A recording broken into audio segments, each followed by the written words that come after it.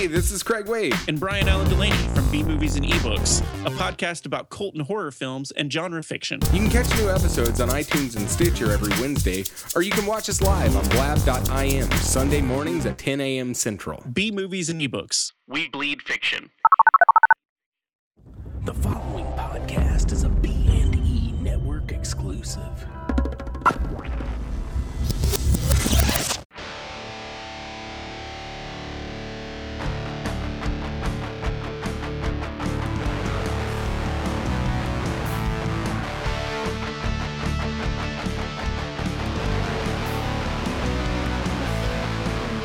Hey guys, it is me again.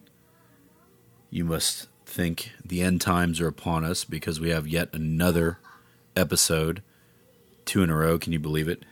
And this one is one I've been trying to set up for a while because it is with one of my favorite people in the world, which is Mrs. Debbie Rochon. She and I have worked together several times on stuff that I've produced and directed. I've known her for a very long time. She's easily one of my best friends, one of my closest confidants. That's my cat. You might also hear my wife reading bedtime stories to my daughter in the background, because this is, the life of a almost 42-year-old family man who is trying to make his way in the entertainment industry. On that note, this is kind of timely because Debbie and I kind of touch on this in the podcast, but we didn't. I don't think this it happened maybe the next day, but all the Jeffrey Owens stuff is in the news right now, and I'm happy to see that people are really kind of going in what I think is the right way on that story. Like, of course, he has a day job; he's a working artist. Like, if for those of you that don't know, somebody took a picture of him working in Trader Joe's. I think he was at a Checker or whatever. And Jeffrey Owens was the husband on the Cosby Show of Sandra, I think. I didn't actually watch the show that much when I was a kid, but anyway, he's been in a bunch of stuff. He was on Lucifer most recently. But yeah, he's got a real job apparently. That was newsworthy, and it was very much spun like, oh, this poor guy, look how far he has fallen. But I'm happy to see a lot of people taking the opposite tack on that, because the truth of the matter is, I've known several people who Joe Public would think, because of their visibility, would be, rich beyond belief, but I think it's more often the case where you're juggling several different things. I know that for a fact. I have several crazy stories like that. Debbie and I talk about that. And I know a bunch of people currently that actually work at Trader Joe's in the off time between either working on high profile movie stuff or touring in bands or whatever they do. I actually know, I don't want to mention this person specifically, but I know of an actor that was in a very high profile. They were in a movie that was huge, very huge, that then became a franchise that they were in a few different, installments of the franchise, and they were only able to quit their regular job around the time they started their third movie in the franchise, if that makes sense. So, yeah, don't get it twisted. This is real life. People do have to work. Kudos to everybody that's sort of clapping back on people that tried to put that poor man doing honest work down. So Debbie and I kind of touch on that. But anyway, I didn't want to go off on a tangent too much. But yeah, this talk with Debbie was a long time coming. Like I said, we've done a lot of stuff together. We talk about a lot of it on the podcast, but we mostly touch on... we talk a lot about Shakespeare's Shitstorm, which is the movie she just did with Lloyd, the Troma film. That sounds pretty awesome. We also talk about a little bit about her previous directorial effort and her upcoming directorial effort, which you want to definitely listen and check out what she has to say about that. We mentioned Imago. We talk a little bit about the new form that it's taking. I did tell her the new title, but I went back and edited it out because I'm not ready to give that info away yet for lots of different reasons. So just know that when you hear the pink noise on the podcast, that's what that is. I should cut in, instead of cutting it out with pink noise, I should have cut in my cat meowing. Fair warning, Debbie and I do kind of go down into politics a little bit, in case you're going to get triggered by anything like that on either side, because I think we actually cover enough bases and rant about things that would piss just about everybody off if you're easily pissed off in that way. But, you know, I don't really care. I really don't think that... I'm not one of those people that thinks that politics isn't something to not be discussed. I think that's kind of how we got to where we are now. But I think that it should be discussed, you know, rationally and without digging your heels in and shaking, you know, crossing your arms and shaking your head and refusing to change, which is unfortunately is the way things go now. But anyway, we kind of talk about stuff like that. Yeah, that's and then we also, of course, because she just came off of a Troma movie and this stuff sort of happened as they were shooting the film, I think, or right around that time. We do talk a little bit about the James Gunn stuff because, of course, she and he crossed paths during his time at Troma. We talk a lot about a lot of real shit, so which is cool because that's exactly why I wanted her on. So I won't talk too much longer, and I'll let the episode do the talking. But yeah, I think you guys will enjoy it. I'm assuming that because of who Debbie is, we might have a lot of new listeners sort of checking this episode out. Just for those of you that are just joining us, feel free to go back in the catalog and check out some other stuff. This is a podcast where the title sort of says it all, but I'm just sort of trying to encapsulate the experience of what it's like to be an indie filmmaker, sort of making my way through the world. The first few, a lot of them are pretty ranty because we recorded them right after we come off sets or whatever, where we get frustrated. But they're not all like that, and I don't know how many more will be like that just because I'm not really feeling that so much anymore, even though I do still get those feelings. It's not something that I really, I don't know if I want to dedicate energy to other things. If you listen to some of the other podcasts, you'll probably figure out why I want to sort of redirect that energy, but because it nearly killed me. But that's a story for another podcast. But I would make some suggestions of ones you might want to check out if you find yourself into this one. Some of my favorites, episode 13 with Lisa, which would be a good companion to this one because Lisa and Debbie were both in Imago together. They were both in Klinger together, both things that I produced and brought them onto. Episode 13 with Lisa Wilcox, which is Barely Living the Dream Master. That one is a good one. Probably one of my favorites.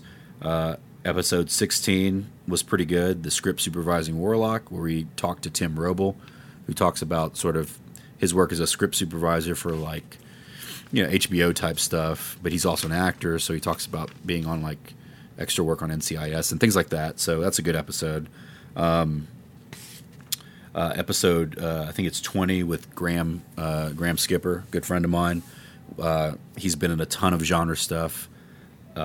Check that one out. That's a good one. Episode 23, Lance Myers Fever. Lance Myers, great guy, animator. Used to be in a couple of great bands in the Austin area. He talks about his upcoming animated project. I had a lot of fun doing that one. And then the last episode we did before I sort of went on an extended hiatus, that one was episode 30 with Jeff Caudle. I had just done a bunch of music videos for him. He is currently in a band called Game Face. Actually, they're about to go play in Brazil, I think this weekend, at a big festival. But this was I did music videos for his solo album he put out last year. But he also does, for his day job, like I said, artists having day jobs, he works for a huge art design firm, and he does lots of big-time movie posters, including, or key art, like including Deadpool and all the X movies and Lego movie, stuff like that. So we touch on that a little bit. We mostly talk about just the music and art thing, but that's a really good episode, and he's another really good friend of mine, so I recommend checking that one out. And then for something a little different, I actually think that aside from the few of the ranty things that I've done here, one of the best representations, audio representations of sort of like the struggle, you can find on, if you check out Astro Radio Z, episode 101, they interviewed me about Witchcraft 13 because they had done a Witchcraft retrospective, and they watched all the movies. I think it wasn't last year. I think it was the year before. I just stumbled upon it, or someone sent me a link, and I was like, hey, well, I'll talk to you guys. So Derek Carriac, the guy that does the podcast, reached out, and we talked about it, and we started at Witchcraft 13, and of course I finally sort of told that story, which was pretty cathartic because it was nice to talk about after I hadn't talked about it for a while because it was just brutal. And if you listen to it, you listen to the podcast, you'll know why. That was sort of the springboard, though, and we talked about a lot of other different things too. So I'd highly recommend going to check out, it's Astro Radio Z, episode 101, where they interview me, and I think it's called Witchcraft 13. But check out, they do. I've listened to a bunch of their other episodes. It's a really good, entertaining podcast. Really good guys. So I highly recommend you check that one out. So without further ado, I think I will turn it over to the lovely, the wonderful Miss Debbie Rochon.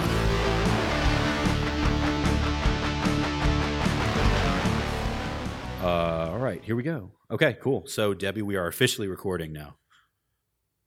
Yay! Welcome. It's like I said just now. I'm so stoked to finally have you on here with me. I know, and I'm so happy to be here. And I apologize. We had a lot of false starts. I was working on Lloyd Kaufman's potentially last movie, Shakespeare's Shitstorm. And we wanted to get this done, and we had the whole Skype thing worked out, and you know how things get, especially on those long days when you're literally covered in shit. Yes. They were long days, and they were rough days, and so it didn't happen until now. But now that I'm not covered in shit, that's great. Right. At least not literal shit. Like figurative shit sometimes sticks to us, but Right. Well, there's always a little bit of that floating around. Yeah. But, I was supposed to be up there those 2 weekends because I was supposed to do a music video, or at least part of it we actually shot here, and then the other part we were going to shoot with the band in New York, and the schedules just kept changing and kept sliding around, and then I sent them. I guess the mistake I made was that I sent them a raw cut of what I had that I just shot here, and they were like, we don't need to be in it. It looks good. so they nixed me coming up there. Damn. So I mean, you're too good. Yeah, I know. I need to start. You gotta scale it back. I need to start phoning it in. Yeah, no, you have to phone it in. Listen, people think you're too good. They'll either not approach you because they think you're ungettable. Yeah. Or they will do something like that and cut the traveling short because you're able to totally cover it for them. Got to be careful of that, Mel. What did I tell you the first day I met you? I know. Scale it back. Will I never learn? Give 9. Don't give 10. And this is why. Oh well. And this is why you're one of my favorite people in the world. So. I mean, God, man, there's so much to talk about. Like, I don't even know where to start. Like, what? Well, I could. Okay, go ahead. I was going to say I could tell you about the experience I just come off of. Yeah, I was actually going to say that since you mentioned it, and that's the most recent thing. Yeah, tell me about. Tell us a little bit more about Shitstorm, please. Yeah. Okay. So it's really, really amazing, and I'll just start off by saying this. Okay, the reason why I say potentially Lloyd's last movie is because for all intents and purposes, it is. It's certainly the last movie that he planned on directing, and certainly without any doubt, the last movie that he will use his own money for. Uh-huh. Now, with that said, We have the amazing guys who were, producing it, that in the past they had worked in the Trauma office, but now they're, producing movies and stuff. And they have a really tight Toxie 5 script that they really want him to do. And so he will direct that, but they have to raise the money. For the past few movies, Lloyd has used him and his wife's money, personal money, right, to make the movie, and that's like $300,000 Yeah. a pop. And so, at some point it cuts into the retirement and your grandchildren. right. And so like, if these guys can raise, and Lloyd wants $800,000 because he wants to do it right. So, if they could raise that, which is certainly not impossible, then, I could easily see him directing again. And with that said, seeing he's not using his money anymore, period, that there's a good chance that this could be his last movie. Now, it's based on Shakespeare's The Tempest play, Uh-huh. and that's very symbolic for him, because it's he hasn't done Shakespeare since Romeo and Juliet, and he always wanted it to be his last movie in a lot of ways. He said to me, because it was Shakespeare's last play, The Tempest. So, you have all these tie-ins and stuff, and while nothing's etched in stone, there's a lot of reasons why it came about this way. So the cool thing about this movie, there's so many things I want to say that are very, very funny, but the super cool thing about this movie is that it deals with, his movies always deal with timely stuff. Like, they always have something to say. No matter how silly or big or slapstick, they always have something to say. But it's so insanely timely that I couldn't believe what I was witnessing. I was just like, oh my God, I wish we could just somehow staying immediately out there into the stratosphere, because it deals with the social justice warriors, the not the good picketing, but the ridiculous stuff that goes on. Yeah. Not all of not all of the groups that are actually doing good things, but all of the people who are outraged just because somebody's breathing, it offends them. Right. This is what the movie is all about. And so that's why in the movie, the big pharma company has created this drug called Safe Spacia, so that all of the people can take it and have their protected, dome of reality, where no matter what anybody says, they're not offended by the smallest word or comment by anybody. And so it goes from there. But Lloyd plays a brother and sister, both parts.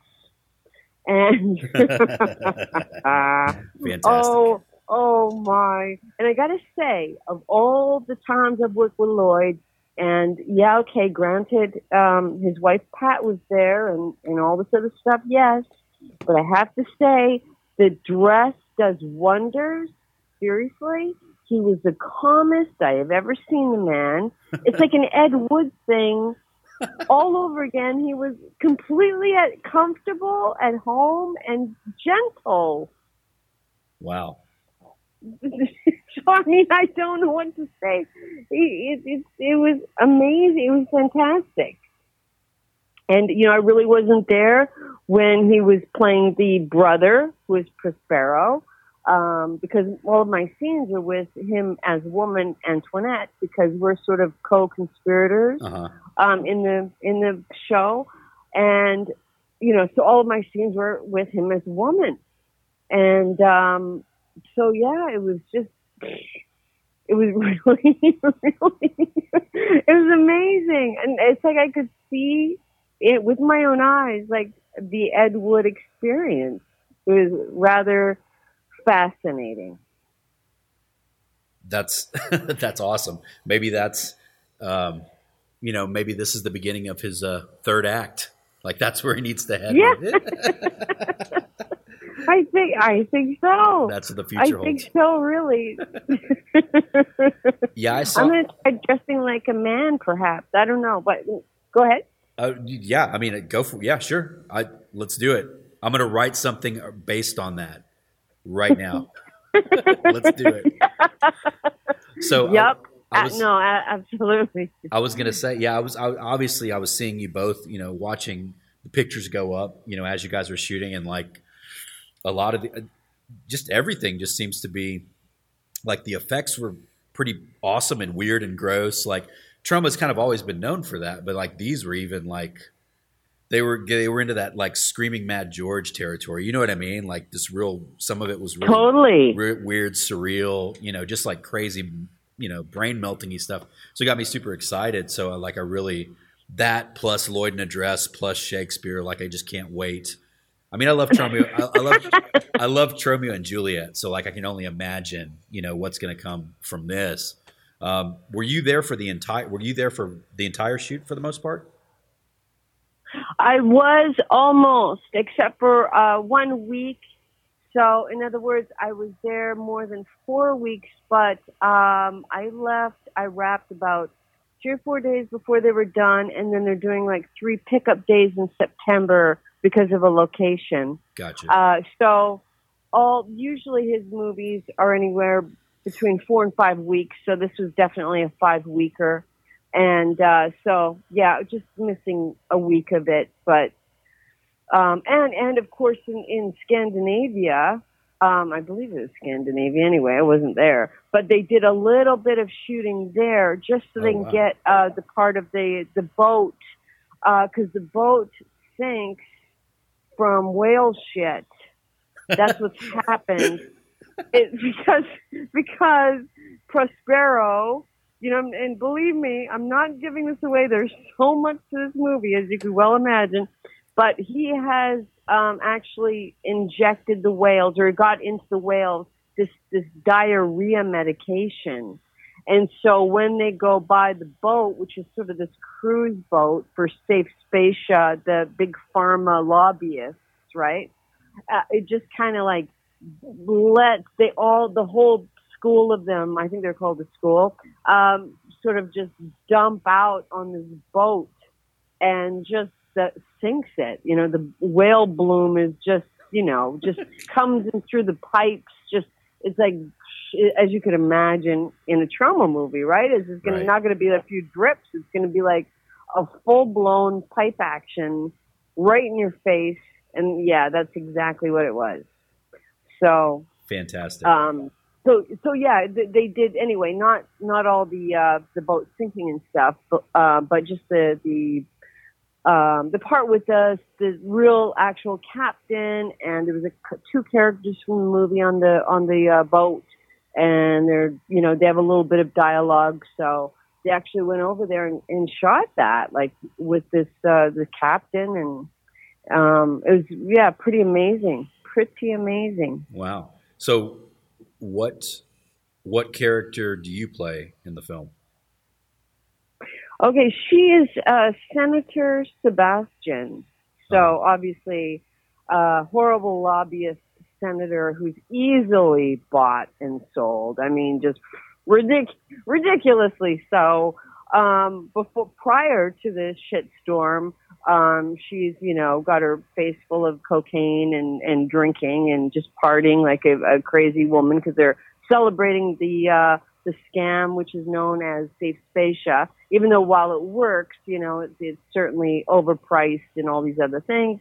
Then once the shitstorm happens, and then we end up in Tromaville, New Jersey, because we crash on the shore of Tromaville, and then we go into this club called Prospero's Retreat, which is a play on Plato's Retreat, which was a swinging club in New York City many years ago. And we get, change not our costumes, but our outfits, so that we're culturally appropriated. So now I'm dressed as a Mexican man, and everybody's got like their own appropriation going on, right? So it's absolutely ridiculously hilarious. And then, of course, my character goes on. We're plotting to kill our boss because we want more of the returns ourselves, Lloyd and I. And at every turn we fail. There's many other plot lines going on at the same time. But then we start doing this new drug called Tempest. And it looks like cocaine, but it's green. And ultimately, that was our downfall because that was Prospero's trick, if you will, because he knew his sister Antoinette and everybody would end up there, and he had planned the whole thing. And, you know, he pops out of the woodwork at the end to tell everybody how he warned them all. And pretty much he's saying what Lloyd has said all along. It's just basically a really amazingly written Lloyd monologue, you know, like nobody can even wipe their ass without, you know, checking with 5 different, you know, protective groups to see if it's okay and not offensive. And so, yeah, it's really, but it's really good. And it's so much more than that. There's just a boatload, literally in this case, of incredibly talented people. We have the special effects people that are just, they came out from LA and they were just really phenomenal. And then we have some of the great classic people like Doug Sackman and Zach Amico and a whole bunch of great people and a great new DP that it looks fantastic. I mean, really, he did an amazing job with the look of it. Very different look. Very different. Yeah. The stuff I saw was really like obviously Trauma, but not. It looked different than, you know what I mean? Like it was just sort of like a different color of the palette. I guess not literally necessarily, but you could just tell it was approached with a different eye, and it looked really cool. Yep. It looked really cool. It'd be nice. It'd be nice to sort of add that to the catalog. Like we've got these, and we've also got this thing that looks like this. So I think that yeah. No, absolutely. Because you know, Lloyd, he loves his stuff, and he loves it to look a certain way that he likes. Yep. And I think with this, he was just, and maybe it was addressed again, but you know, he was very, you know, while he would put his foot down, you know, very strongly if it was something he felt strongly about, of course. Right. But at the same time, he was willing to collaborate very much with his DP and, you know, definitely listen to him. So yeah, it's going to have like a very different vibe. And then especially coming on the heels, like literally we started shooting maybe, I want to say it was like just a few days, maybe a couple weeks before everything happened to James Gunn. I was just about to mention that, like how I was wondering how the timing lined up for those people that don't know. Like you know, he's a Trauma guy essentially, or started out that way. Yep. Yeah. So. Yep. Crazy. And it's amazing to this day that just, you know, the people are just not going to change their minds. Right. If they feel one way, they feel one way, and if they feel the other way, they feel the other way. For me, I'm not playing any middle, because I'll tell you right now, I think the whole thing is absolutely fucking retarded. Yeah. Like totally retarded. Am I biased? Sure I am, because my aesthetics are not all that different. I mean, we're all different, but I get it. I get, you know, where he's come from and all this kind of stuff. But I'll tell you something. Yeah, some of the jokes were really, really strong for being a public forum. But are they really? Like, no, I haven't done pedophilia jokes in private, but I have my own bad taste jokes. Right. That I do in private. I think we all do. I think we can all agree on that if we're being honest. Yeah. And his mistake was doing it in a public forum, thinking it didn't matter, like the old, you know, literal forum days, right? Exactly, right. Where you could write on a board and whatever. But okay, so that's one part of it. And then from what I've heard, some people were like on the fence until these photos emerged. Oh my God. And I've looked at the photos and they're just pictures of adults dressing up in silly get-ups. Yeah. It was supposed to be this, pedophilia themed party, but I don't even know if it was really actually that. It wasn't. There was nothing in it. There was a girl that was sucking her thumb, and she was about 30, and he was in a suit or whatever. It's not like they were in some strange pose. I mean, really, you should have seen some of the retarded costumes I've put on and movies I've done. Yeah. I mean, my God, it's it's craziness. And anyway, we won't get stuck in the mire in that, but just so that it's very, very clear, I'm not going to change anybody's mind. Nobody will change each other's mind because nobody's willing to have their mind changed, right? Right. So exactly. I will just say that I do not think that there's anybody walking the earth any better than him as far as all this stuff goes.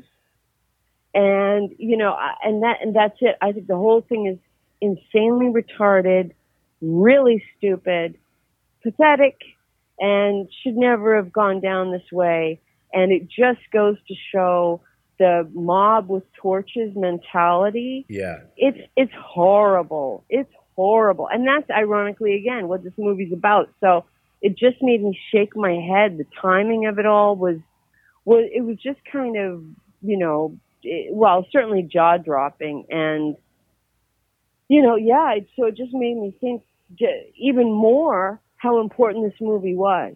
Because this is exactly what it's dealing with, not James Gunn. Exactly. It's dealing with the silly outrage from any extreme, not just one side or the other side, just any extreme that just will not open your mind and listen and be so big and a real human being, not two-dimensional like on social media or the internet. Be a real three-dimensional human being and have the possibility of having your mind change, right, or be influenced, but with information. Anyway, that's my rant. No, I totally agree. And ironically, it's the rant of the movie too, so right. it kind of fits. Yeah, perfect. We definitely need more of that. You have you have dual citizenship now, right? Is that correct? Yeah. Oh, yeah. I have for many years. Back where we left off, more or less. So I had asked you if you wanted to be president of the United States, or if you wanted to run, because I liked very much what you were saying, and I agreed wholeheartedly. I would at first I would say, well, I can't because I was born in the U.S. But second, I would say I can't because of the interesting movies that I've done, not bad, but interesting, like real independent films, like, not Hollywood stuff. So, I mean, that would be held against me. But then I look at the current president and nothing's held against him. Right. But I don't know for how much longer. So yeah, we may have to revisit that. But you know what? You know why we want to do it? Because there's you want to talk about the mire and muck, like all the stuff you got to get through to even make a movie, right? Can you imagine that on the scale of running the United States as opposed to a film set? No. Totally not even close. Yeah. I mean, one thing's for sure, the children wouldn't be sitting there parentless and a million other things. We could go on and on, but I wouldn't want it. And I think you have to be kind of crazy to want it.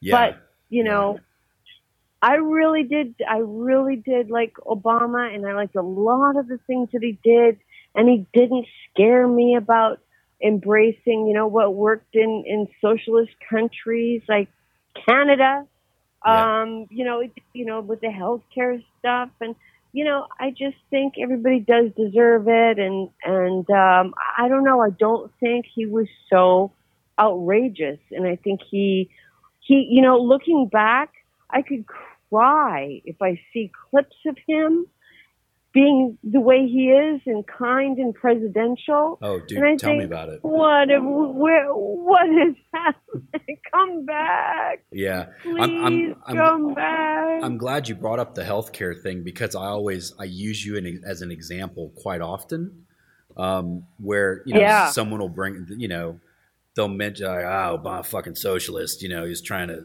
socialize healthcare, doesn't work, people die. And I'm like, I know somebody that is alive purely because of that healthcare system. You know what I mean? Like, just absolutely true. Yeah. And when you were telling us in the past about how much it would have cost had you been over here, it was blowing my mind, dude, and I just can't imagine. It freaks me the fuck out to think about any of us getting sick and not having insurance. Fortunately, Melanie has really good insurance, but even with that, it's brutal. I think we're still paying for the delivery of our 6-year-old child.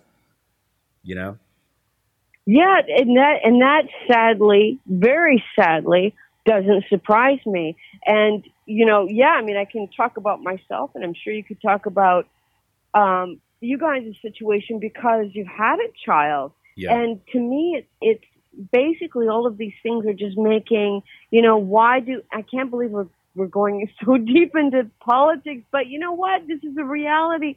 Having a house and a child it just seems like such a fantasy, not a reality for the average person. Yeah. And that's the crime. That's where we've gone way down a rabbit hole. And, I had my, brain tumor surgery in New York, and I had an amazing surgeon. I had fantastic medical.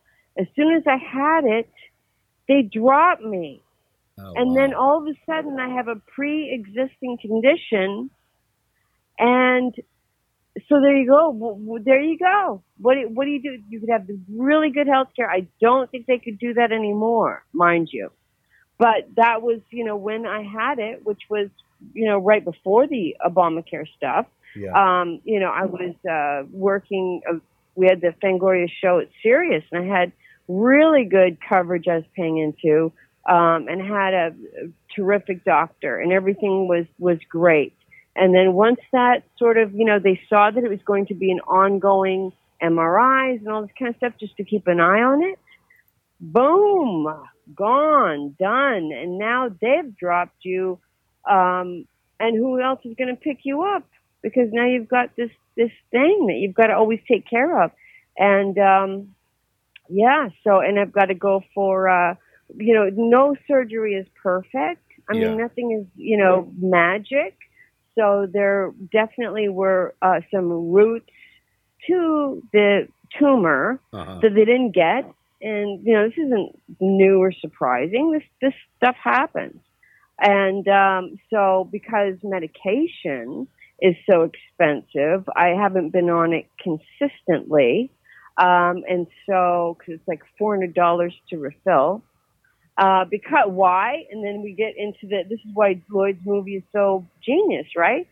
Get into the big pharma. Right. They had, what's the knockoff pill called? A generic brand, right? Yeah. A generic form of the pill that was a fraction of the cost. It was around for a little bit, then boom, the company got rid of it.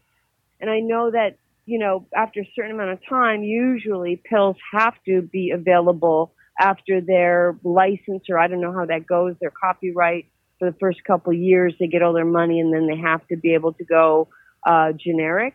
But they took the generic off the market, and this is why. And so for somebody who's, struggling with the prescriptions, all of a sudden you understand when you read about these people who say, I take half my dosage of what I'm supposed to because I'm trying to make the pills work. Because before that, you're just young and dumb, and you're like, what are they doing, these crazy people, these crazy-ass people? What are they doing?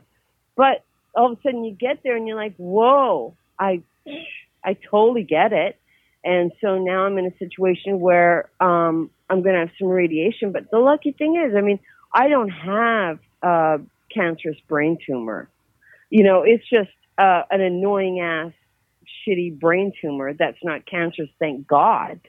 but it can grow. And what happens is, and in my particular place is, it starts pressing on the ocular nerve, and then you got to start worrying about your sight and all this kind of crap, right? This crap. And so yeah, brings us up to today, which is finished Lloyd's potentially, we'll call it, last movie, and going to be doing my sophomore film I'm hoping November. So I'm going to start raising money very, very soon, which I'm excited about. Awesome fucking road movie. I can't wait to get going on it. Probably will be November, definitely before the end of the year. But November, but it could be December, because it doesn't really get insanely cold till January. So we could go November, December. Going to raise the money by Indiegogo. Okay. And I'm sure you know very well, but in case the listeners don't know as well as you know, it's really hard when, say, you don't have the money, and then you go to investors and stuff, which is what happened with Model Hunger. And you know that an independent movie it's just not going to make its money back. Right. It's just not going to. Yeah. Like, it's not going to make the 50, 60. Model Hunger ended up it went way over. It was like 70. It was never going to make $70,000 back. Yeah. An independent movie that didn't go through the cuts that people meaning companies wanted. So it was too risque for iTunes and Amazon Prime. They don't like the ending, so it was too much. But the writer and executive producer wanted me to have my cut, so that's what it was. And so what's the suffering? I guess the suffering is just, the various ways of making a few cents back were completely cut off at the knees. Right. Now, that said, so of course with the road movie, if I could raise the money that I'll need, which won't be, be way less than half of that, I'm really hoping that we can go for $30,000, and we'll be able to totally make this super insanely cool road movie with a lot of crazy horror elements to it.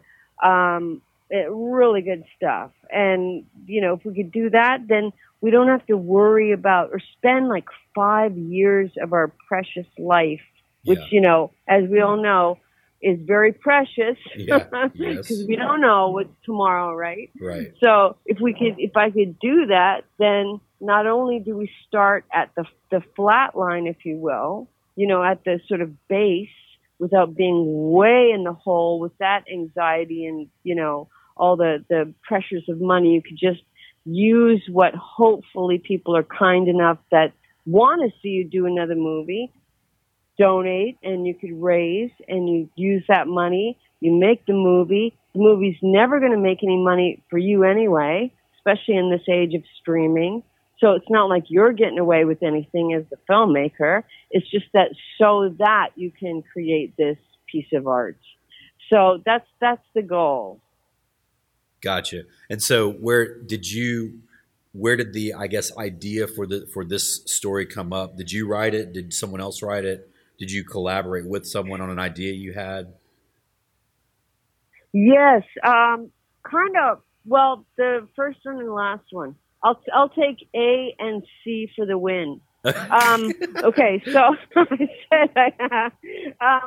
I said to James Morgart, who wrote Model Hunger and executive produced Model Hunger, I said to him, I really, really want to do. So I was thinking about doing something else, and it was really epic. It was kind of epic, and I just felt like, wow, it's very daunting. It's going to take a lot of money to do properly, like a certain type of noir. You know what I mean? It was just really seemed like it was,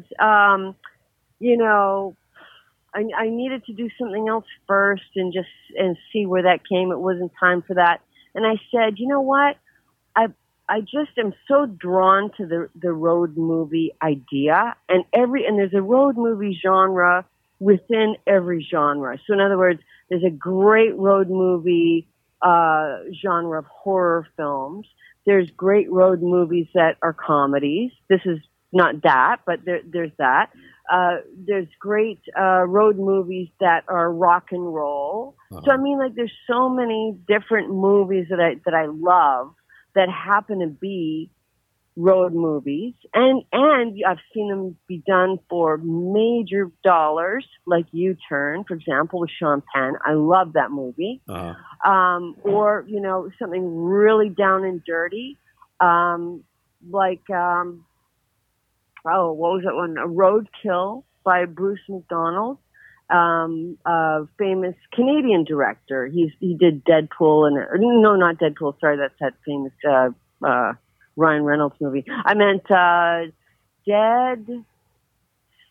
is about the radio station. Anyway, he's done some movies that have broken through in the U.S., but it's a great film. I mean, Joey Ramone's in it, and you know, it's just these crazy antics of these insane people that you meet while you're trying to achieve your goal. So it was kind of like a combination of wanting to do something where, you know, given the money, that you could bring people in for 1 or 2 days because they are the people that this person comes in contact with and then leaves.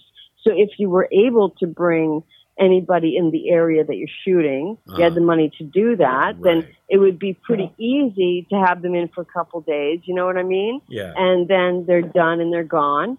And so it appealed to me in that sense, in the sense of horror, because you could meet anybody and everybody, and they do, of course, and that's why I'm so excited about it, because the people that they meet are fucked up, and pretty fucked up, which is great. I love it. And then also, it's like it's a theme like we all have it to different degrees. Like, you know, it's the whole, whether you're stuck in a town or you're stuck in a home or a city or a situation, but we all kind of have that.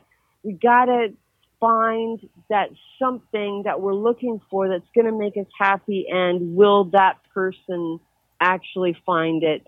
And this is their, you know, journey in trying to in the immediate future. So I kind of really like that too, because of all the frustration with a lot of different things. It just feels like it's a really cool thing to express in a movie.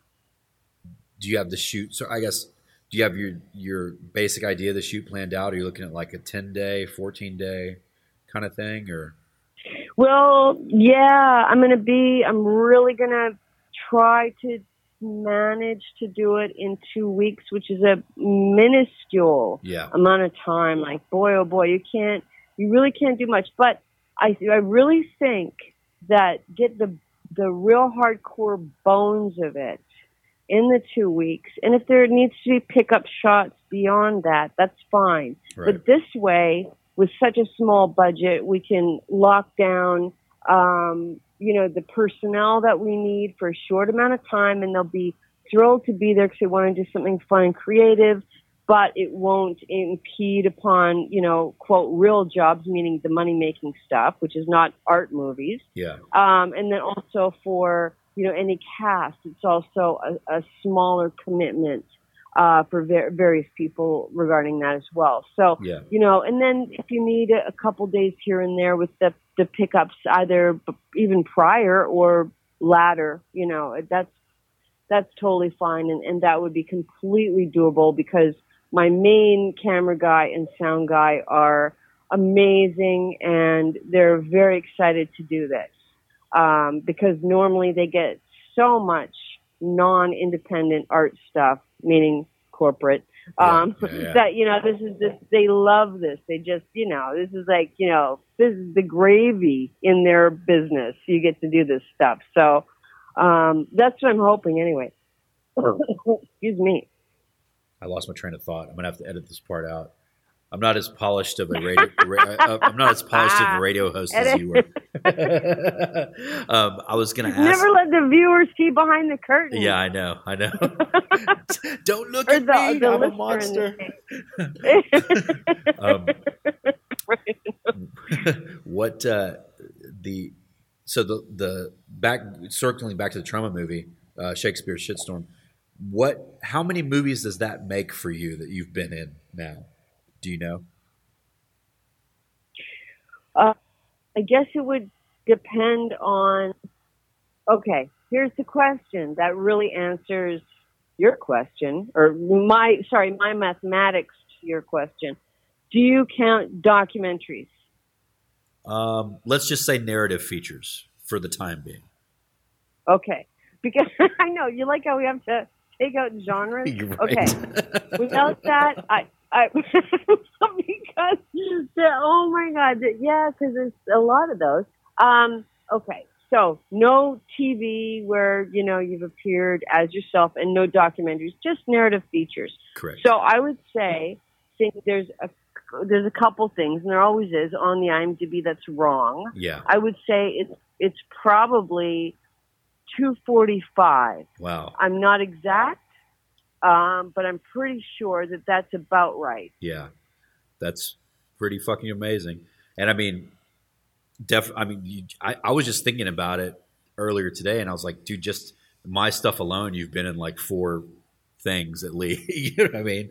Like, and so I could you work so much, which, and not only you work so much, but everything is different, and there are elements, like I think up until Placeholders, like we hadn't even really seen that sort of comedy stuff from you. You know what I'm saying? Like, there's never like a repeat performance. You know what I mean? Like it's so varied. And, so I'm like, it's fucking awesome. Like that's just an amazing resume to have. Well, and I swear to God, one day someone's going to say, you know what? What the hell? I'm feeling generous. Give this woman a really sick paying job. Like, just out of this world. Let's do it. Yeah. That was a joke, by the way. But anyway, no. I know. Believe me, I got a great sense of humor about this stuff because you got to. But I appreciate that, especially coming off the heels of Shitstorm, we'll call it for short.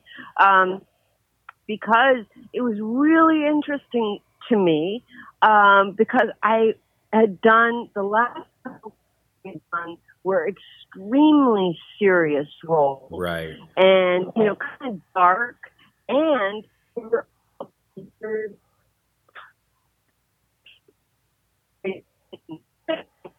so everything I'd done just prior was very serious. Hadn't done anything in a couple years, so now I'm on the set with Lloyd, and it's not too big, but it's big. But he wanted it a little bit more based in on 2 feet this time around, so to speak.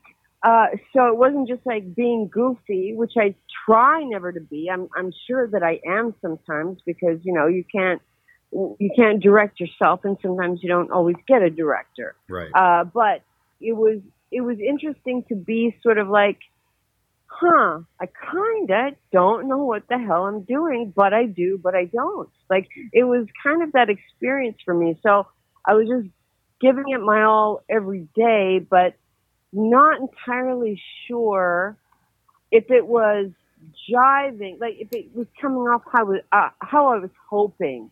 And, part of that being, and I joked with Lloyd, I said, we're sort of frickin' fracking these scenes, but you've got all the good lines. And he did, of course. Well, of course he would. You know what I mean? Yeah. His 300,000, but no, seriously, he was funny, even with, a deadpan line. But, I definitely add some flair to everything I had. But yeah, it was a very interesting experience because sometimes you walk away and you're like, yep, you know what? Even if people don't agree with me, I felt like I nailed it. Yeah. Or you walk away, oh my God, why did I mess that up so bad when I tried so hard? But it was sort of like, this was different. So it's sort of like, well, I tried really hard, but I don't know. I don't know if it worked or not. Like, just this question mark. So, I mean, you never know. You could be doing it for decades.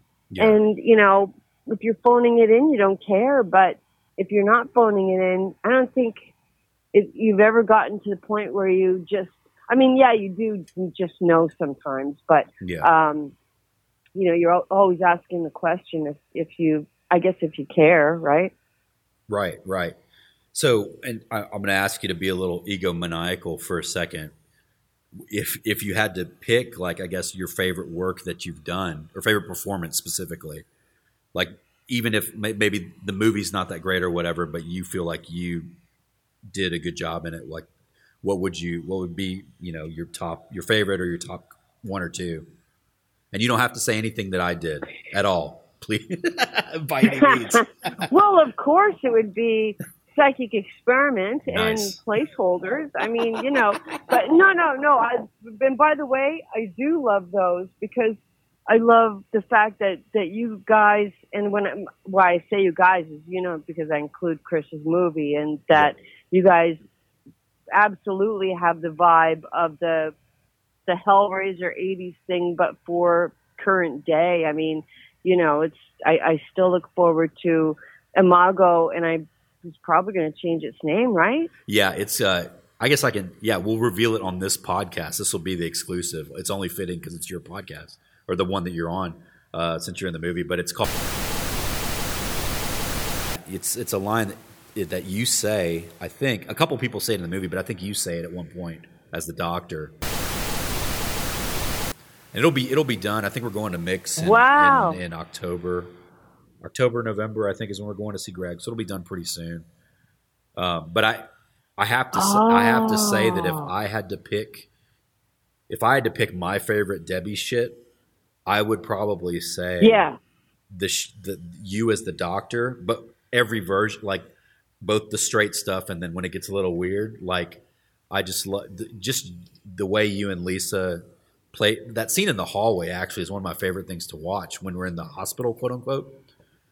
You know, where you're counseling. Yeah. Like it's just so. It's just right where it needs to be. You know what I mean? Like I watch it over and over, and to be honest with you, like that is when I've gotten frustrated about that movie, because obviously it's been kind of a frustrating experience for a lot of reasons. Yes. That is, sure. I will watch that scene, which is towards the beginning of the movie. I'll watch that scene, and it immediately reignites. I'm like, this is why I'm finishing this, for this to get out there. Because yeah, I mean, to be honest with you, like it fires me up every time I see it, because it's you guys just fucking knock it out of the park with that stuff. And then later when it gets crazy, that's incredible. Yeah. That is so incredible. You know what's one of the things. And I don't have the movie, but I've seen it because you've shown it to me.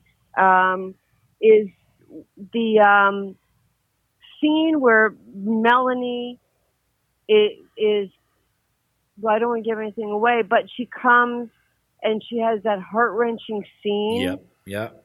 That's a standout for me too, and that's totally. Now we're talking, you know, in ways that the listeners have no idea. But trust me, I agree. When Mel's wife Melanie has the scene, it's just okay. So you're just gonna have to wait and see the movie. I won't go on and on about it, but it just gives me chills because it's so powerful, and it's just something that you see on the news. Yeah. You may even know somebody who's gone through it, yep. And it goes right through you. It's not like supernatural stuff you can't relate to. Exactly.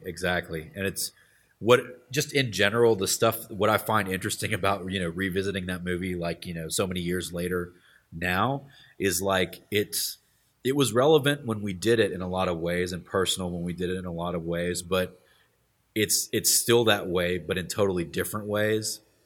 Because of the things that have changed. You know what I mean?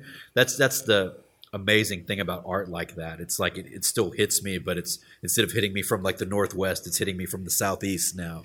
You know what I'm saying? It's still yeah, but it's crazy. But that's when you know you've done something that's really good. Like it doesn't matter what struggles it's gone through. It doesn't matter, you know, if it hits every single solitary mark. Yeah. I'm just talking about movies in general. Yeah. But you know that they're good when they still affect you, even if it's a completely different way, but they still have an impact on you. It's not like the worst thing is, and I've said it many times, you see a movie 5 minutes after you've seen it, it's like dining fast food.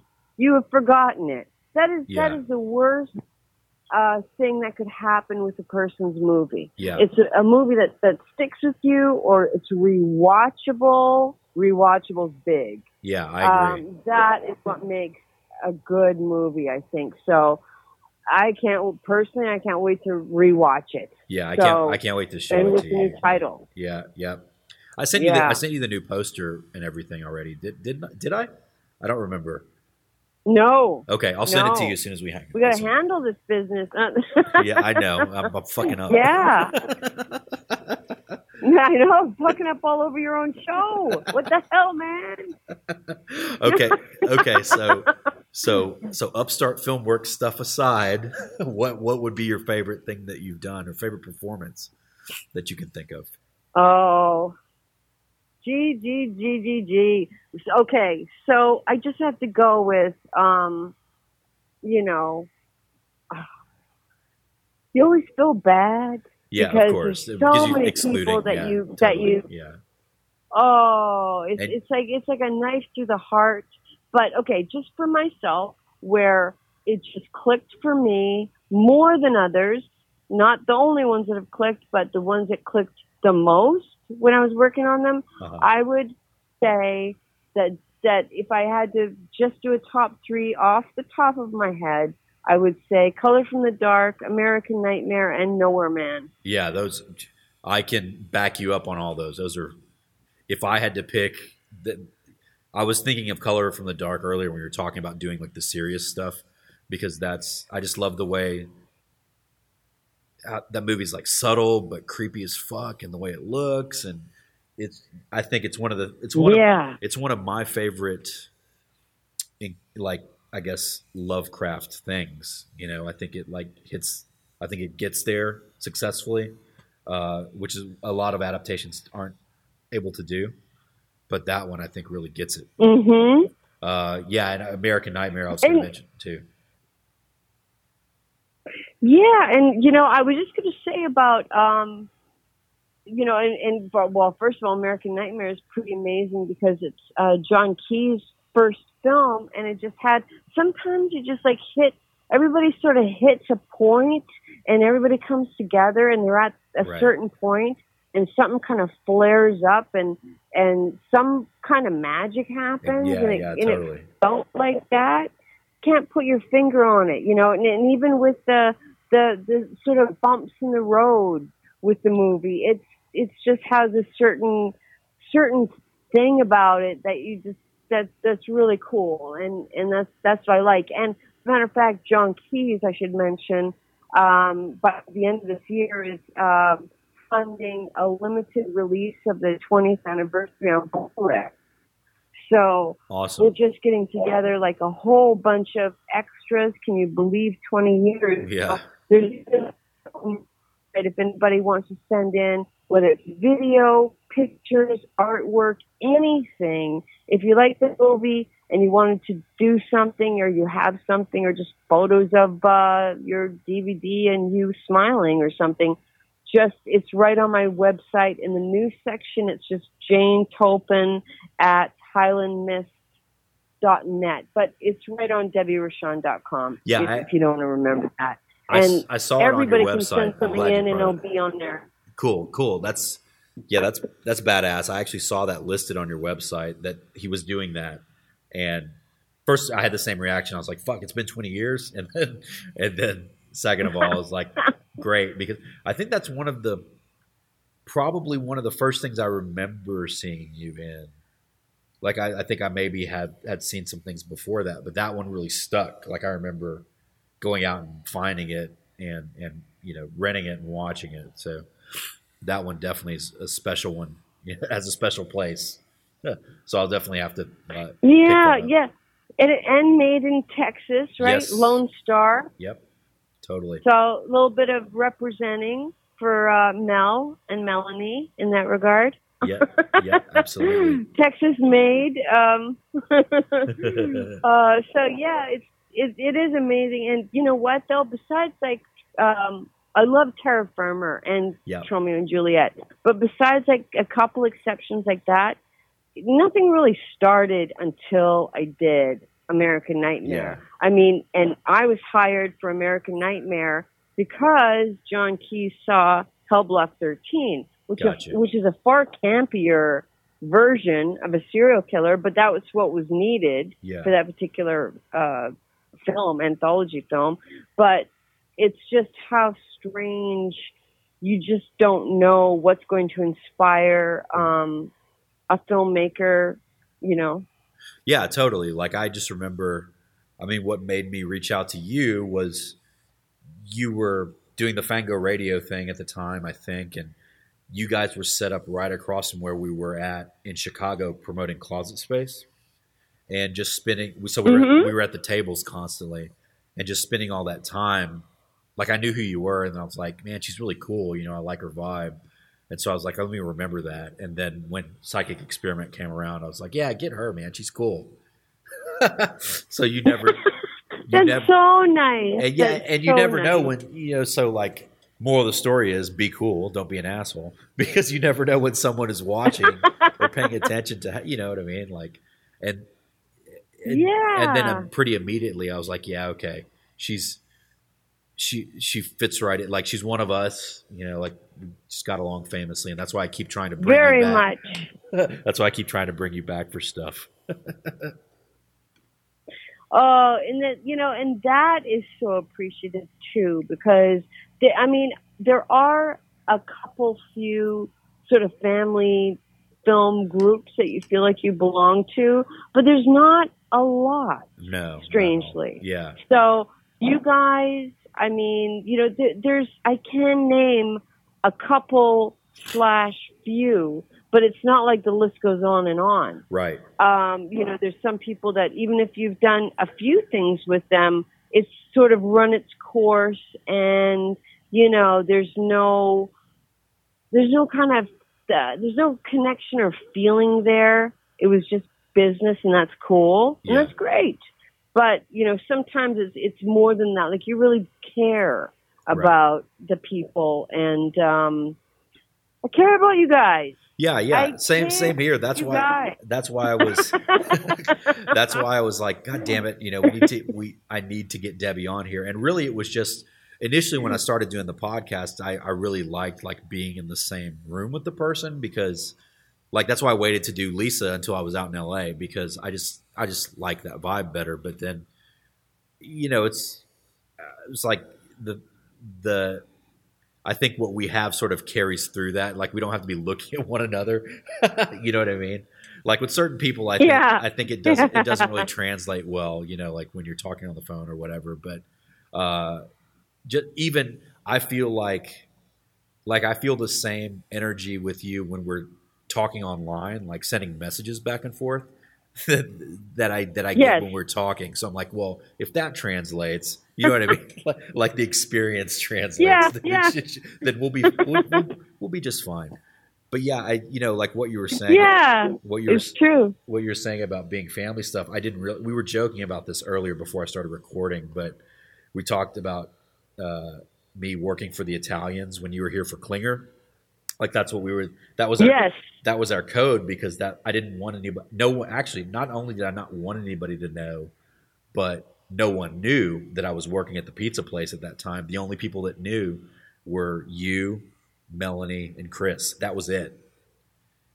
So you were definitely in the inner circle. And Melanie couldn't believe, you know, at first she was like, Debbie knows? I was like, yeah, Debbie knows. Like, she understands. You know, like, there were a lot of people that if they knew that I was delivering pizza, like, I'm leaving a movie set that I'm producing that eventually ended up at a big festival. Yeah. You know, that I'm leaving this set to go deliver pizzas to people. They would not. People can't understand it now. They come, you know, they'll see me and wonder why I'm not rich. If they're like, I can go rent your movie, but you're not loaded and have you know, like 4 Cadillacs or whatever. I'm like, no, dude, that's not how it works. People just get it so twisted. And then what sucks is that the creative people get it twisted. Like if they realize some people, not all, but if they realize that you do still have to have a foot in quote unquote normal life to make it work, like for some reason that discounts you to them. Like I've lost jobs because of stuff like that. Jobs that I could have, that I was in the running for, and they liked everything. They liked everything about me, and we were a great fit until they found out that, when I'm here, I'm working a regular job or whatever for a little bit until I can go do the movie stuff. It's crazy. So well, the irony too to that is that for you to be an actual real human being that is like a good husband and father and a good, just human with good work ethic, that's held against you. Yeah. How could totally. this possibly? Are the people so incredibly stupid? But the answer is yes, they are. Yeah. They don't want to think about, well, what the hell is wrong with you, Mel? Why aren't you just making movies? And Debbie, why are you so fucked up that you're just not buying the pills with your millions? Right. I mean, it's so stupid, but what people do have to understand, and it's surprising more so when you talk about like people in the business that are saying these or making these judgment calls. That's way out of control as far as I'm concerned. Because they know better. They know way better. Because you know what? They know what they're paying, so they should know better. But totally. That's the life of an independent film person, regardless of what part of the film you're in, whether you're doing sound or you're director, you're actor.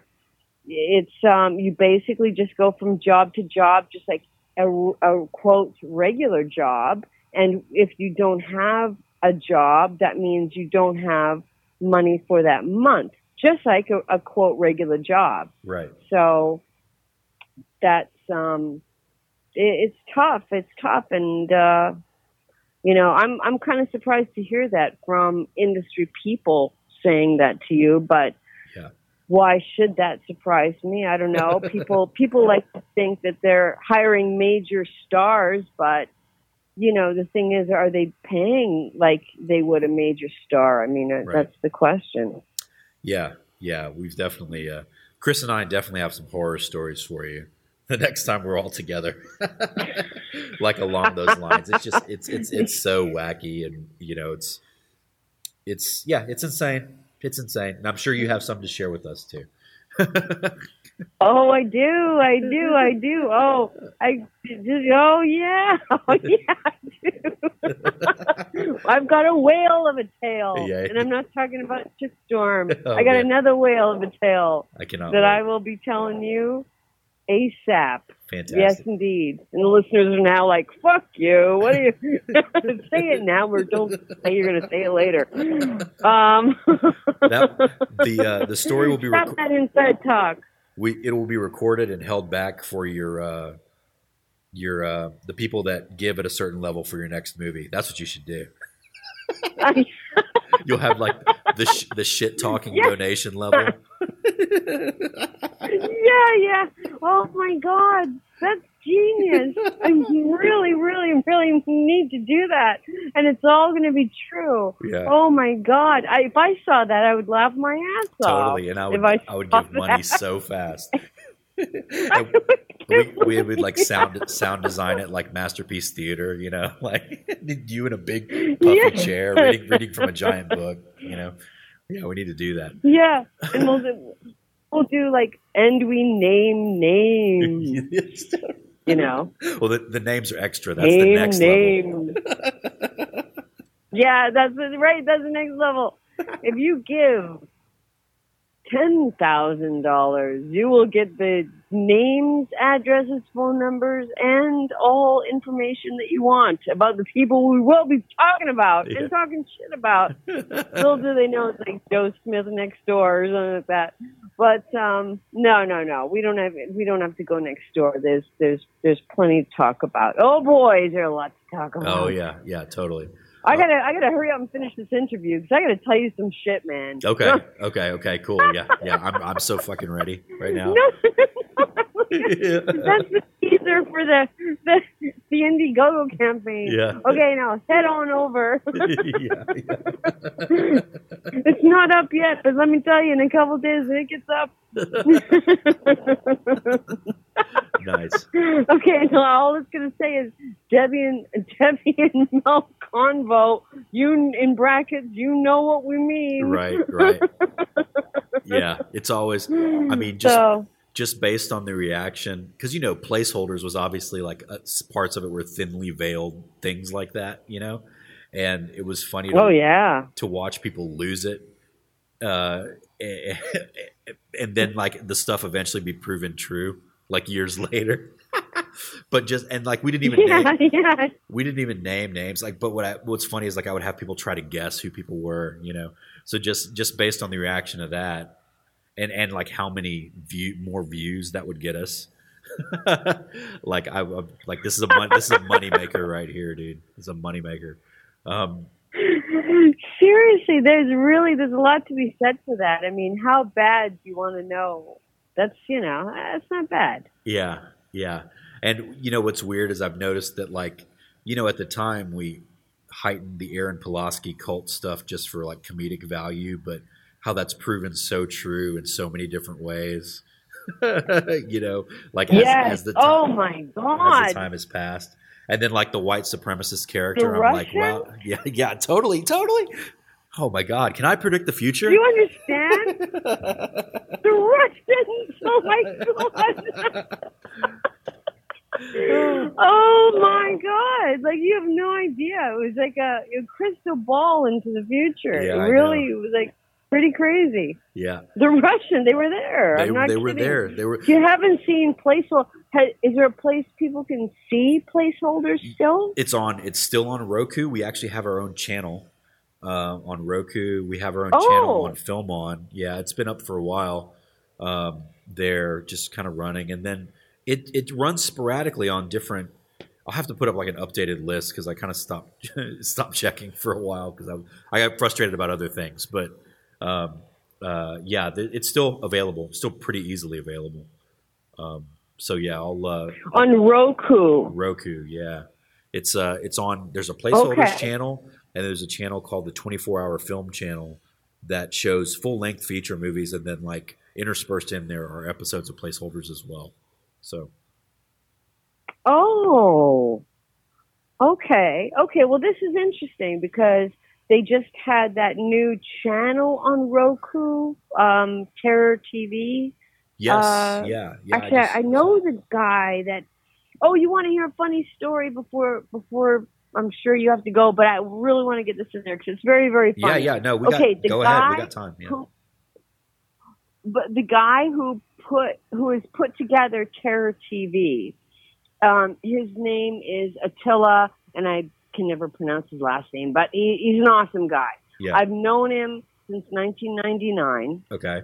What he did was he came on a radio show that I was doing with Tim Reed at the time for a place called IATA Radio. It was the first, it was actually the second after Pseudo Radio that I also worked for.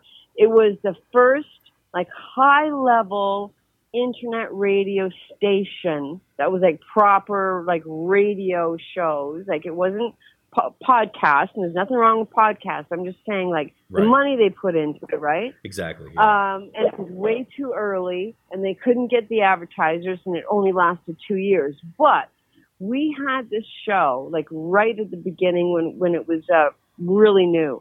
We had this show every Saturday night. It was a film show. So on Halloween, Attila came on, 1999, on Halloween, and he did like the oldest shtick in the book. It was freaking great, man. He came on, he said that he was a direct descendant of Attila the Hun, which was not true. But Nobody knew it on the radio, right? That was listening. Right. So we had him on, and we were doing. I wish to God it was filmed. I've never seen anything so funny in my whole life. We were doing this séance to try to bring his apparent great, grandfather, whatever, Attila the Hun, because his name's Attila, into the room. So we're doing this séance, and he's like kicking the table. Oh my God, you hear it? It's coming. I mean, it was straight out of, Ed Wood or whomever that would be, it was so funny because everything was, he would like take his fist, he'd slam on the table and he'd go, did you hear that? I mean, it was just like, you were like, oh my God, like you were really reacting, but you were reacting to the insanity you were witnessing, not because somebody was, a ghost was entering the room. And it was hilarious. It was great fun. And it was covered by so many outlets at the time that there was this big seance that went on and happened.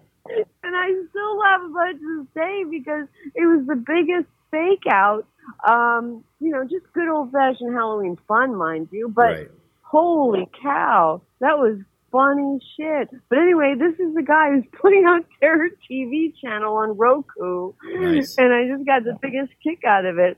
So I've definitely heard of Roku. I don't have it, but apparently I need to get it because if I want to watch placeholders or anything else, I gotta get Roku. Yeah, for sure. I can also send you like a Blu-ray of all the episodes too.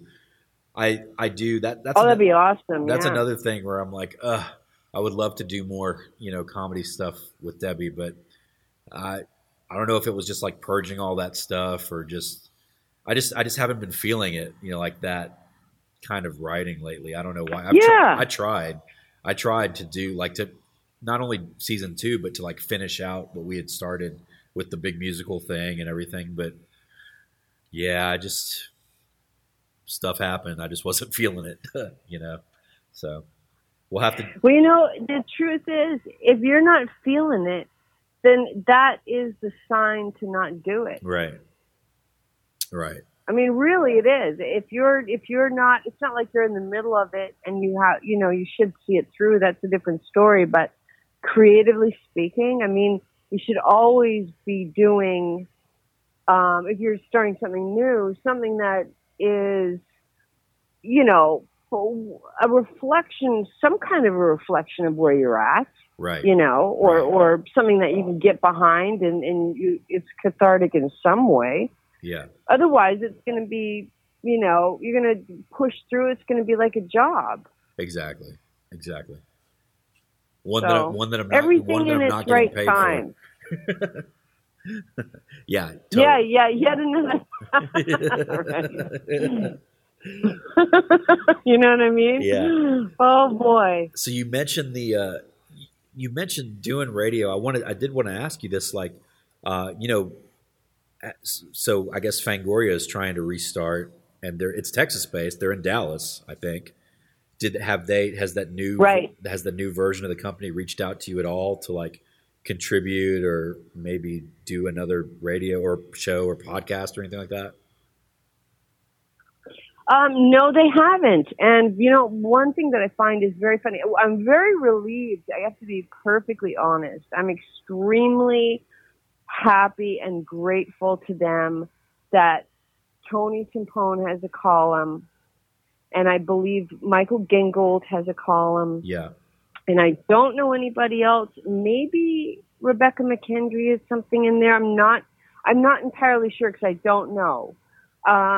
And so that to me is the most important because these guys have given their lives to the magazine.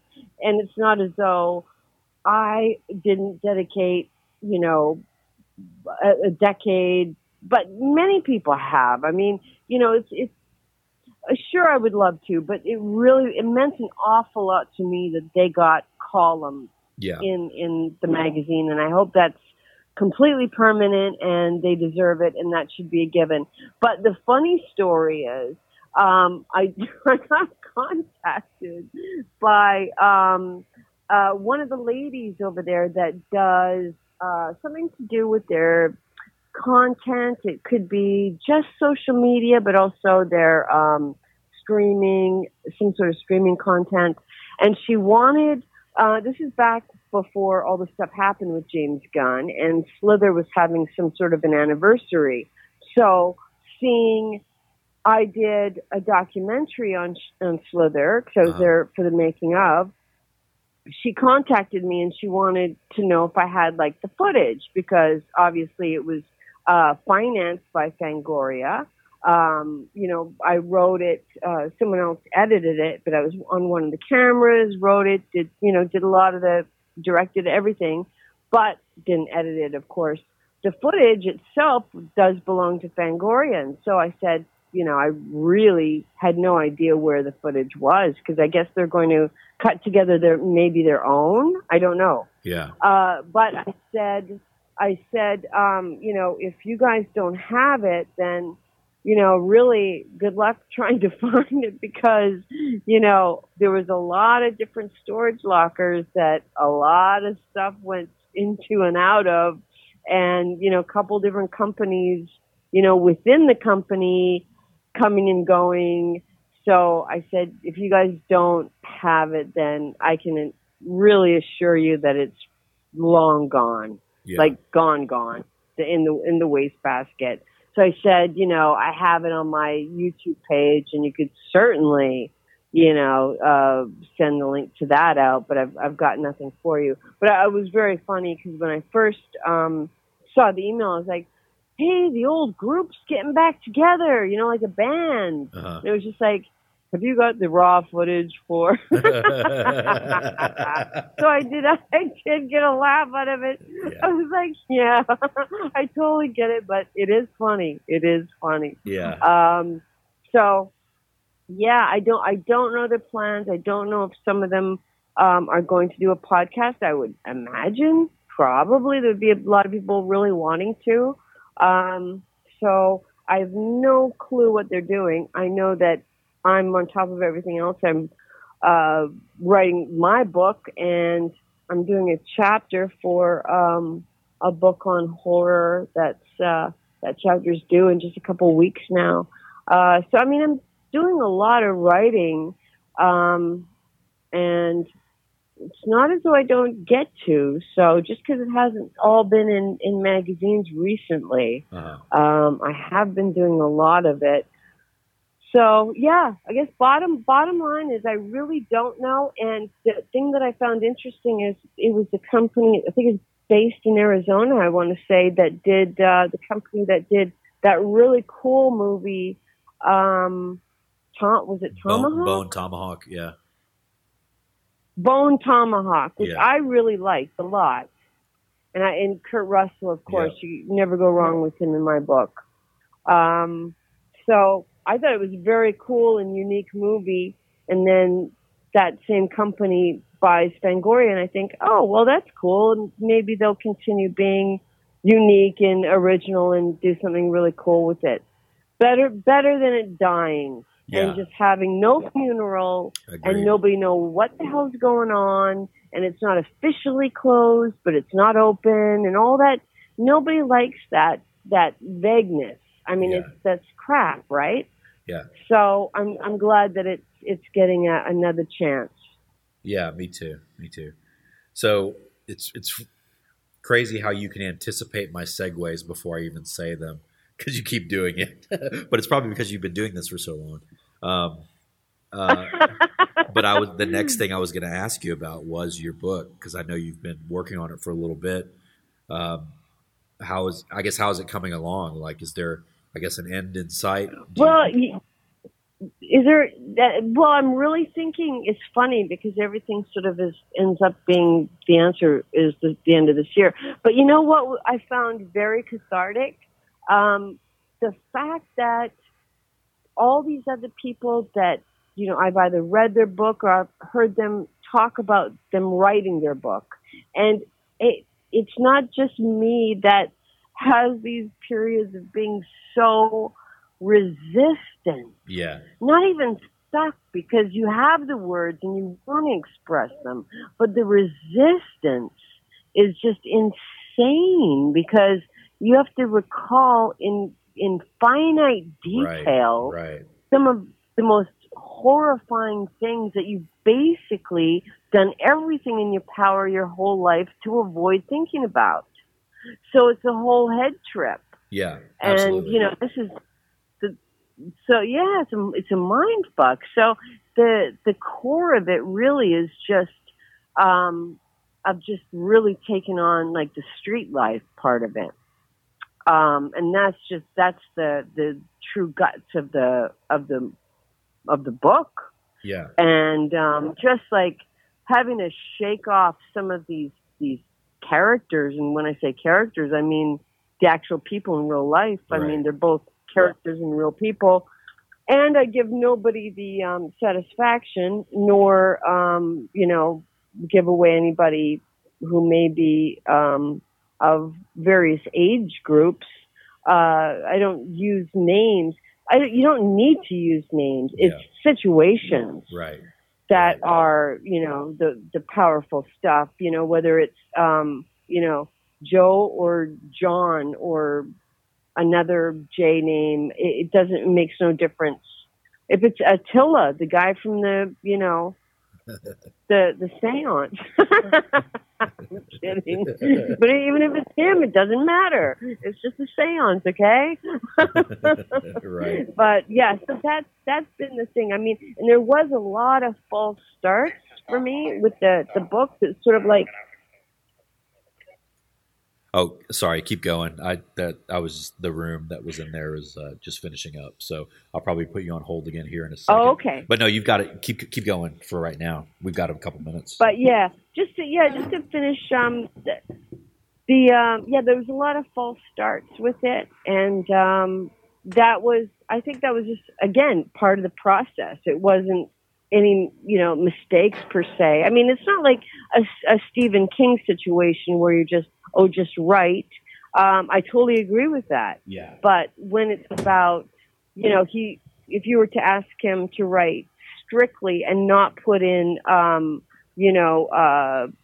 story versions, hurts in his life, or, times that he'd been raped in his life, or whatever the hell is happening, but it was in the I format, as opposed to this character.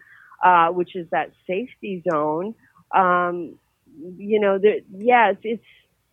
I think it's all been part of the process, and it's just things happen when they're supposed to anyway. Right. And, I think it kind of empowers me the time that we live in right now, because, everything is overly PC, and there wasn't a single thing that was PC back then in the 70s. Right. And, so, I mean, I think just the reality of what may upset people, and I'm not talking about horrible things, murder, rape, or, all these things, but the silly things that we talk about, to get a little bit of a reality check, it's kind of empowered me to like, really? Okay, you have no fucking clue, because this is some shit that many people have gone through, but including me, and this is my story. So it's strangely a good time for that too.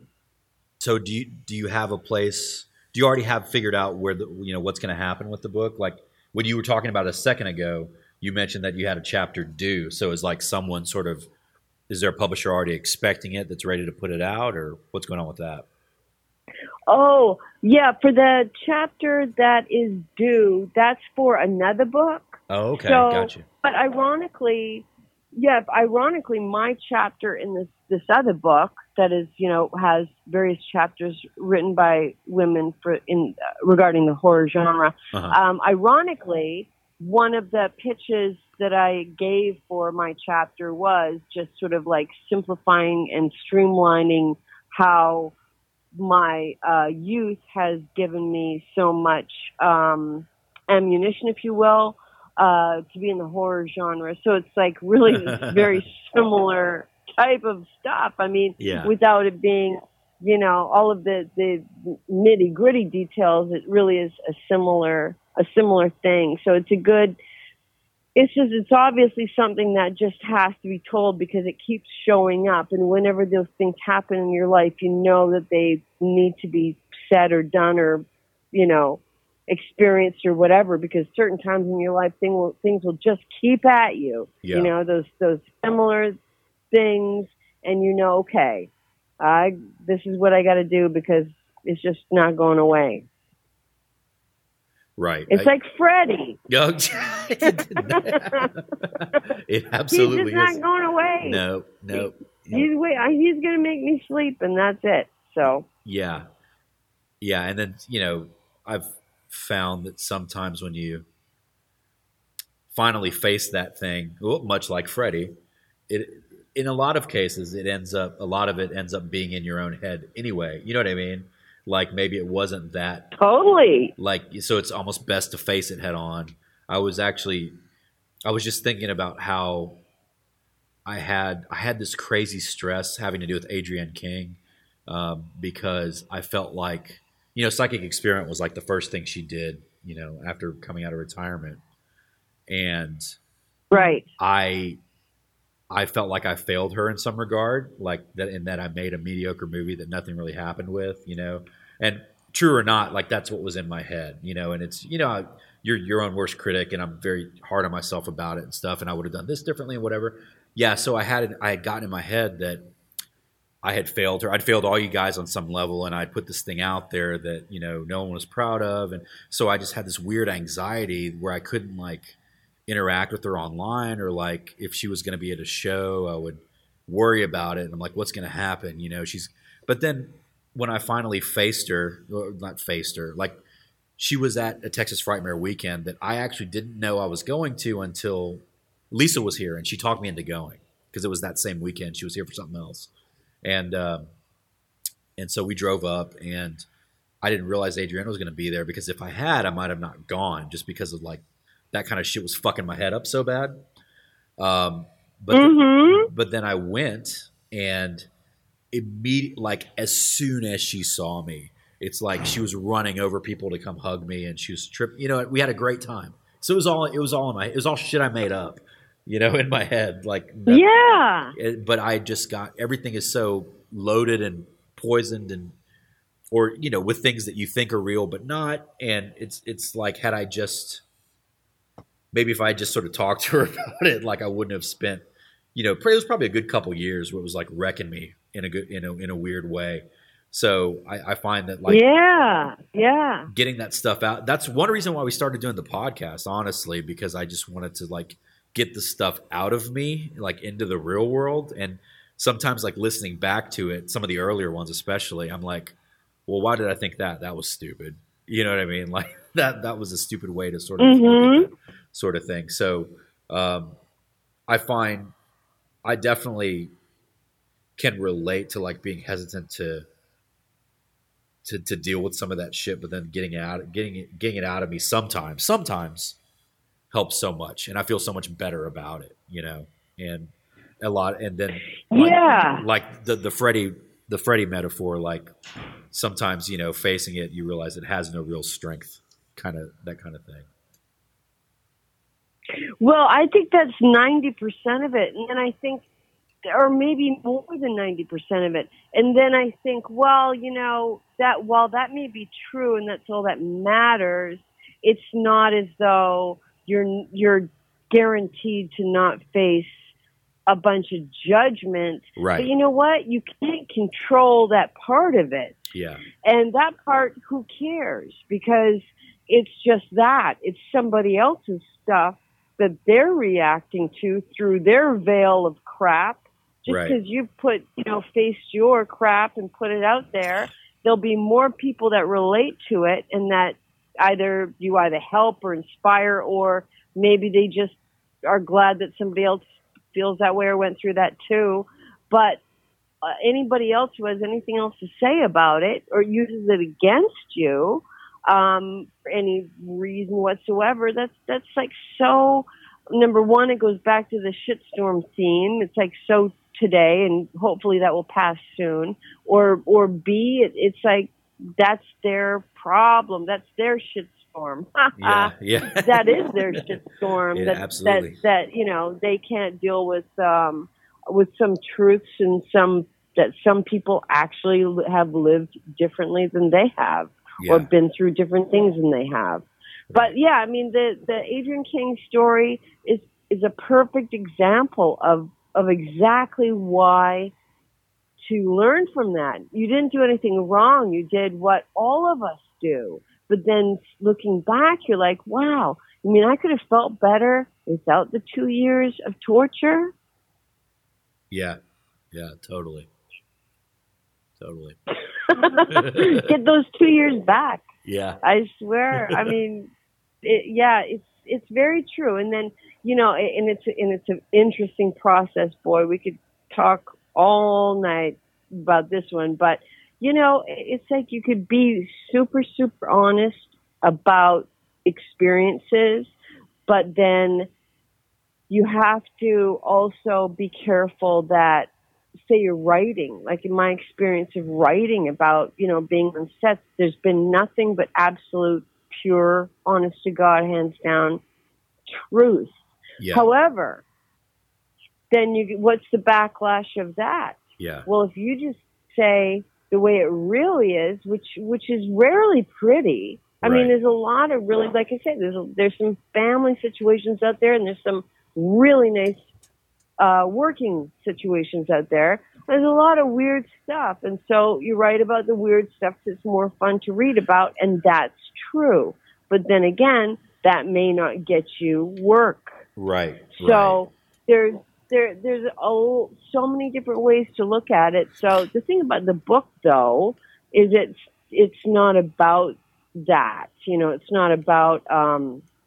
It's like so dense with really insane, fucked up stories from the street that it's literally just that chapter that is a book of my life, because it's so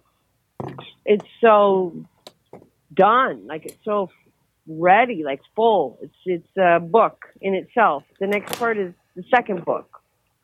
And I think that a really super amazing, insanely cool person could do a pretty damn good movie with it. Someone far more skilled than myself, because it would just need such a really, some weird combination of Taxi Driver, The Shining, and Road Warrior. I don't know, making it up. A little bit of Warriors in there. Of course. But, of course. definitely 70s, vibe. But yeah, so, yeah, I totally know what you're saying. And it's great. The truth will set us free, Mel. Yeah, it absolutely will. That's what we have to say. It absolutely will. Just this time that I've virtually spent with you has set me a little bit freer. So I appreciate that. Yeah, right on. That's great. Every time. And you guys continually inspire me. Yeah, every time I really get too far down the rabbit hole or in my head about some bullshit, which doesn't happen that much lately, as much lately as it had in the last few years, but Melanie would always be like, just talk to Debbie. Just call Debbie. Like she just knows that, like it's. And seriously, you should. And like I said before in a different conversation, I will you. But also, you can always get out the special letter. That that's true. That's true. Maybe in the Indiegogo campaign, we can, release that also. We can auction off the artifact. Echelon level. Right. Okay, so the listeners know, crazy letter sent to Fangoria. Won't tell you the details because maybe it's going to end up in the Indiegogo campaign. I don't know. Right. But you won't believe this. You couldn't make this up if you tried. Yeah. And it was from a very serious person who, does not have both feet on the ground. We'll put it that way. Absolutely.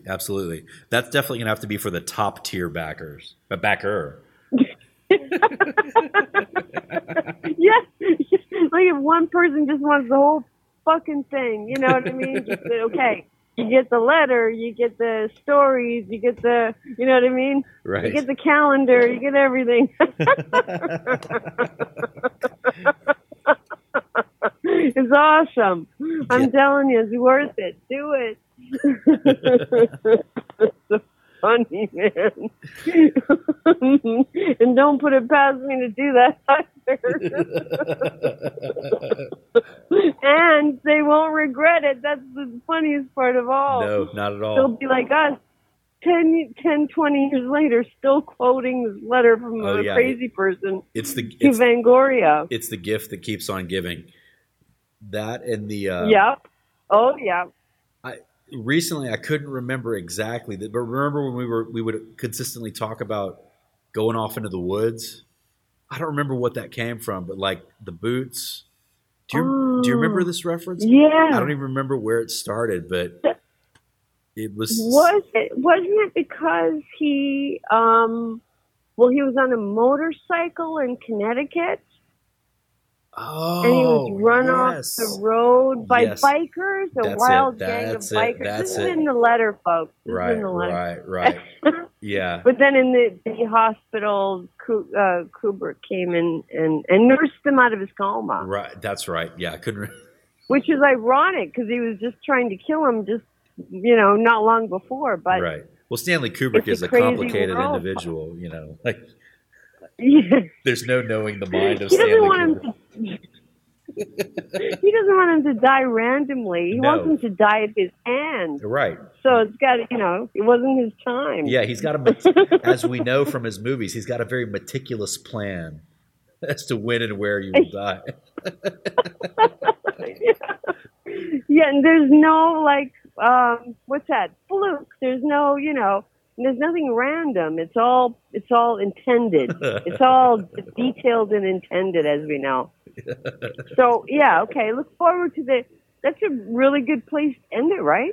I think so. Look forward to the Indiegogo campaign, which will have at least one of the most unique bonuses that you could possibly see, perhaps. Yeah. I absolutely. That's vague, isn't it? Yeah, very vague, but it will leave them wanting more, I think. Trust me, folks. It's not hyperbole. It's great. It's fantastic.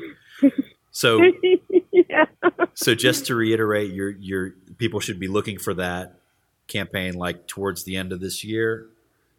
That's what you're shooting for. No, I'm actually going to be starting. No, you're killing me over here. I'm starting it this weekend. What? Really? I didn't know that. I'm so. Yeah. I'm so out of the loop. Oh no. It's totally fine. No, because I want to shoot in November. Okay. So, Sorry, I misunderstood. Yeah. So it's launching. No, that's okay. It's launching this weekend, and so what's the easiest way that people can sort of find it? Should they just search for your name on the site, or do you have? Well, they could just go either to my site, like DebbieRochon.com, or they can go to the Facebook or any of the social media sites that they frequent. And it'll be right there. I'll put it up on all of the above. Okay. So great, and I don't think you can miss it. You won't be able to miss it. Yeah, that's great because I was going to put this up Monday. This podcast up Monday, so I will make sure to put the link in the description of the podcast and get it out that way too. And that's perfect timing. So I'm glad that even though I was unaware that it will all work out. See, like I said, Mel, everything has its time. Yeah, it does. And like everything happens when it's supposed to, and like what Adrian King would say, no wine before its time. I know Orson Welles was credited with that, but actually Adrian King, with her winery, is the one who says that now. Yep. I'm glad you brought that up. Good point. So if people want to go back, and check out your previous directorial effort, Model Hunger, what's the best place for them to find that? Well, buy it off of Amazon. Amazon? That's okay. the least expensive.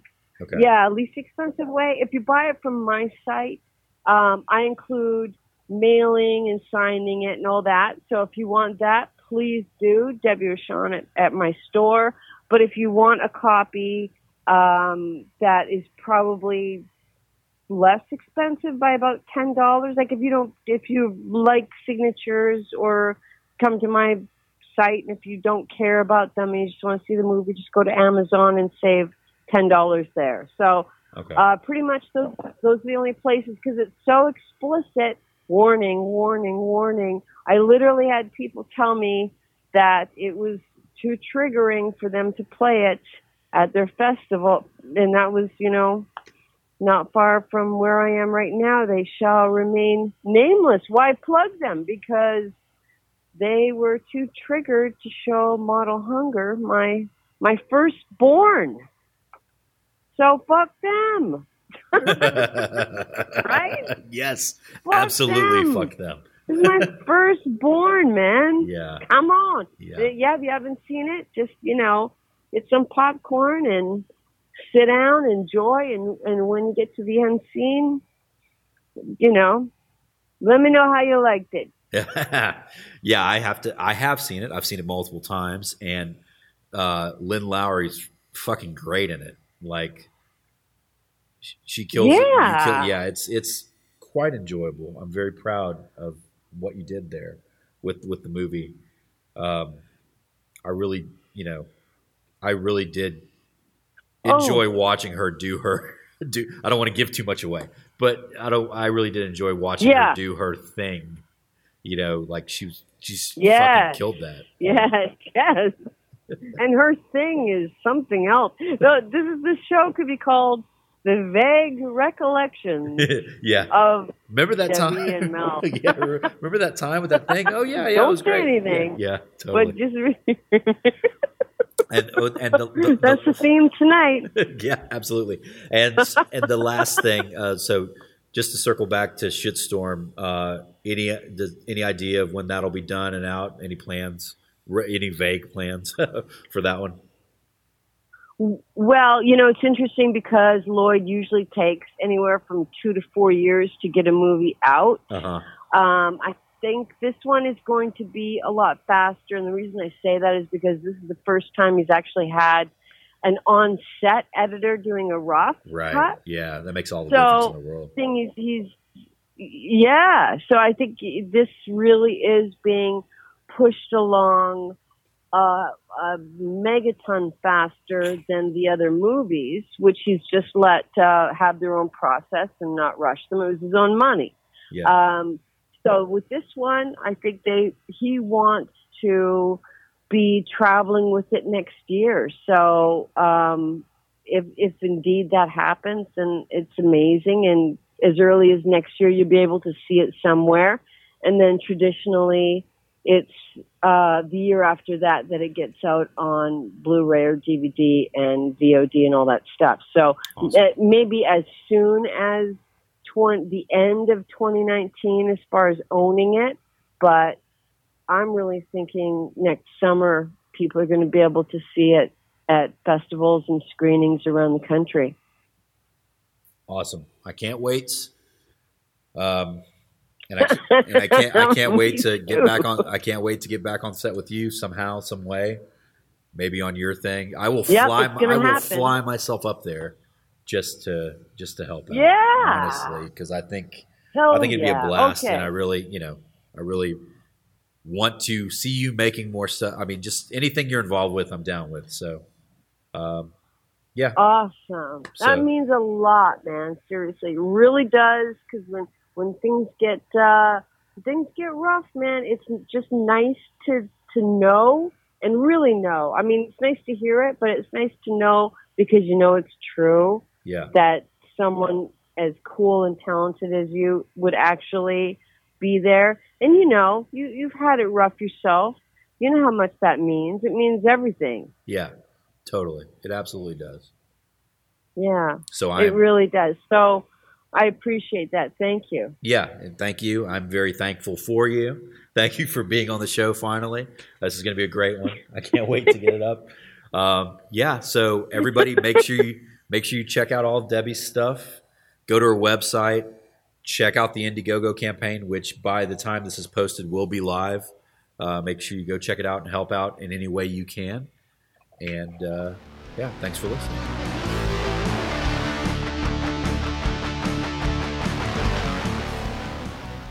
All right, guys, like I said, I really enjoyed that talk with Debbie. I think that sort of comes through on the podcast. I cannot wait to work with her again, and I'm hoping to do so on her new film, the Indiegogo, of which should be up by the time this goes live. So definitely check it out. I'm going to have a link in the description of the podcast. Definitely go check out Model Hunger, which is her directorial debut, and it's fairly easily available. Like she said, go get it on Amazon. If you want to check out some other stuff we've done together, she was in Placeholders, which is my comedy series that you can find on Roku. You can find it on Film On. You can watch some of them on Amazon Prime, I think. I need to go check. I should have checked before I recorded this. But yeah, they're available fairly easily. You can also go and find Klinger, which she was in. That was directed by Michael Steves, and I produced that. Lisa Wilcox is also in that one. Psychic Experiment, which was my last feature film, that's available fairly easily. And our new movie that Chris Warren directed, the title of which I bleeped out, formerly called Imago, will be out hopefully soon. We are in the final leg of the race on that one, I think. I can't wait to do a podcast sort of detailing all that stuff. Not bad. It's just interesting. Obviously, we took several, like this post-production process has been almost a decade long. So it's going to be an interesting talk. But anyway, go check that stuff out. Go check her stuff out. Her website, once again, is DebbieRochon.com. And we will see you next time. Thanks for listening.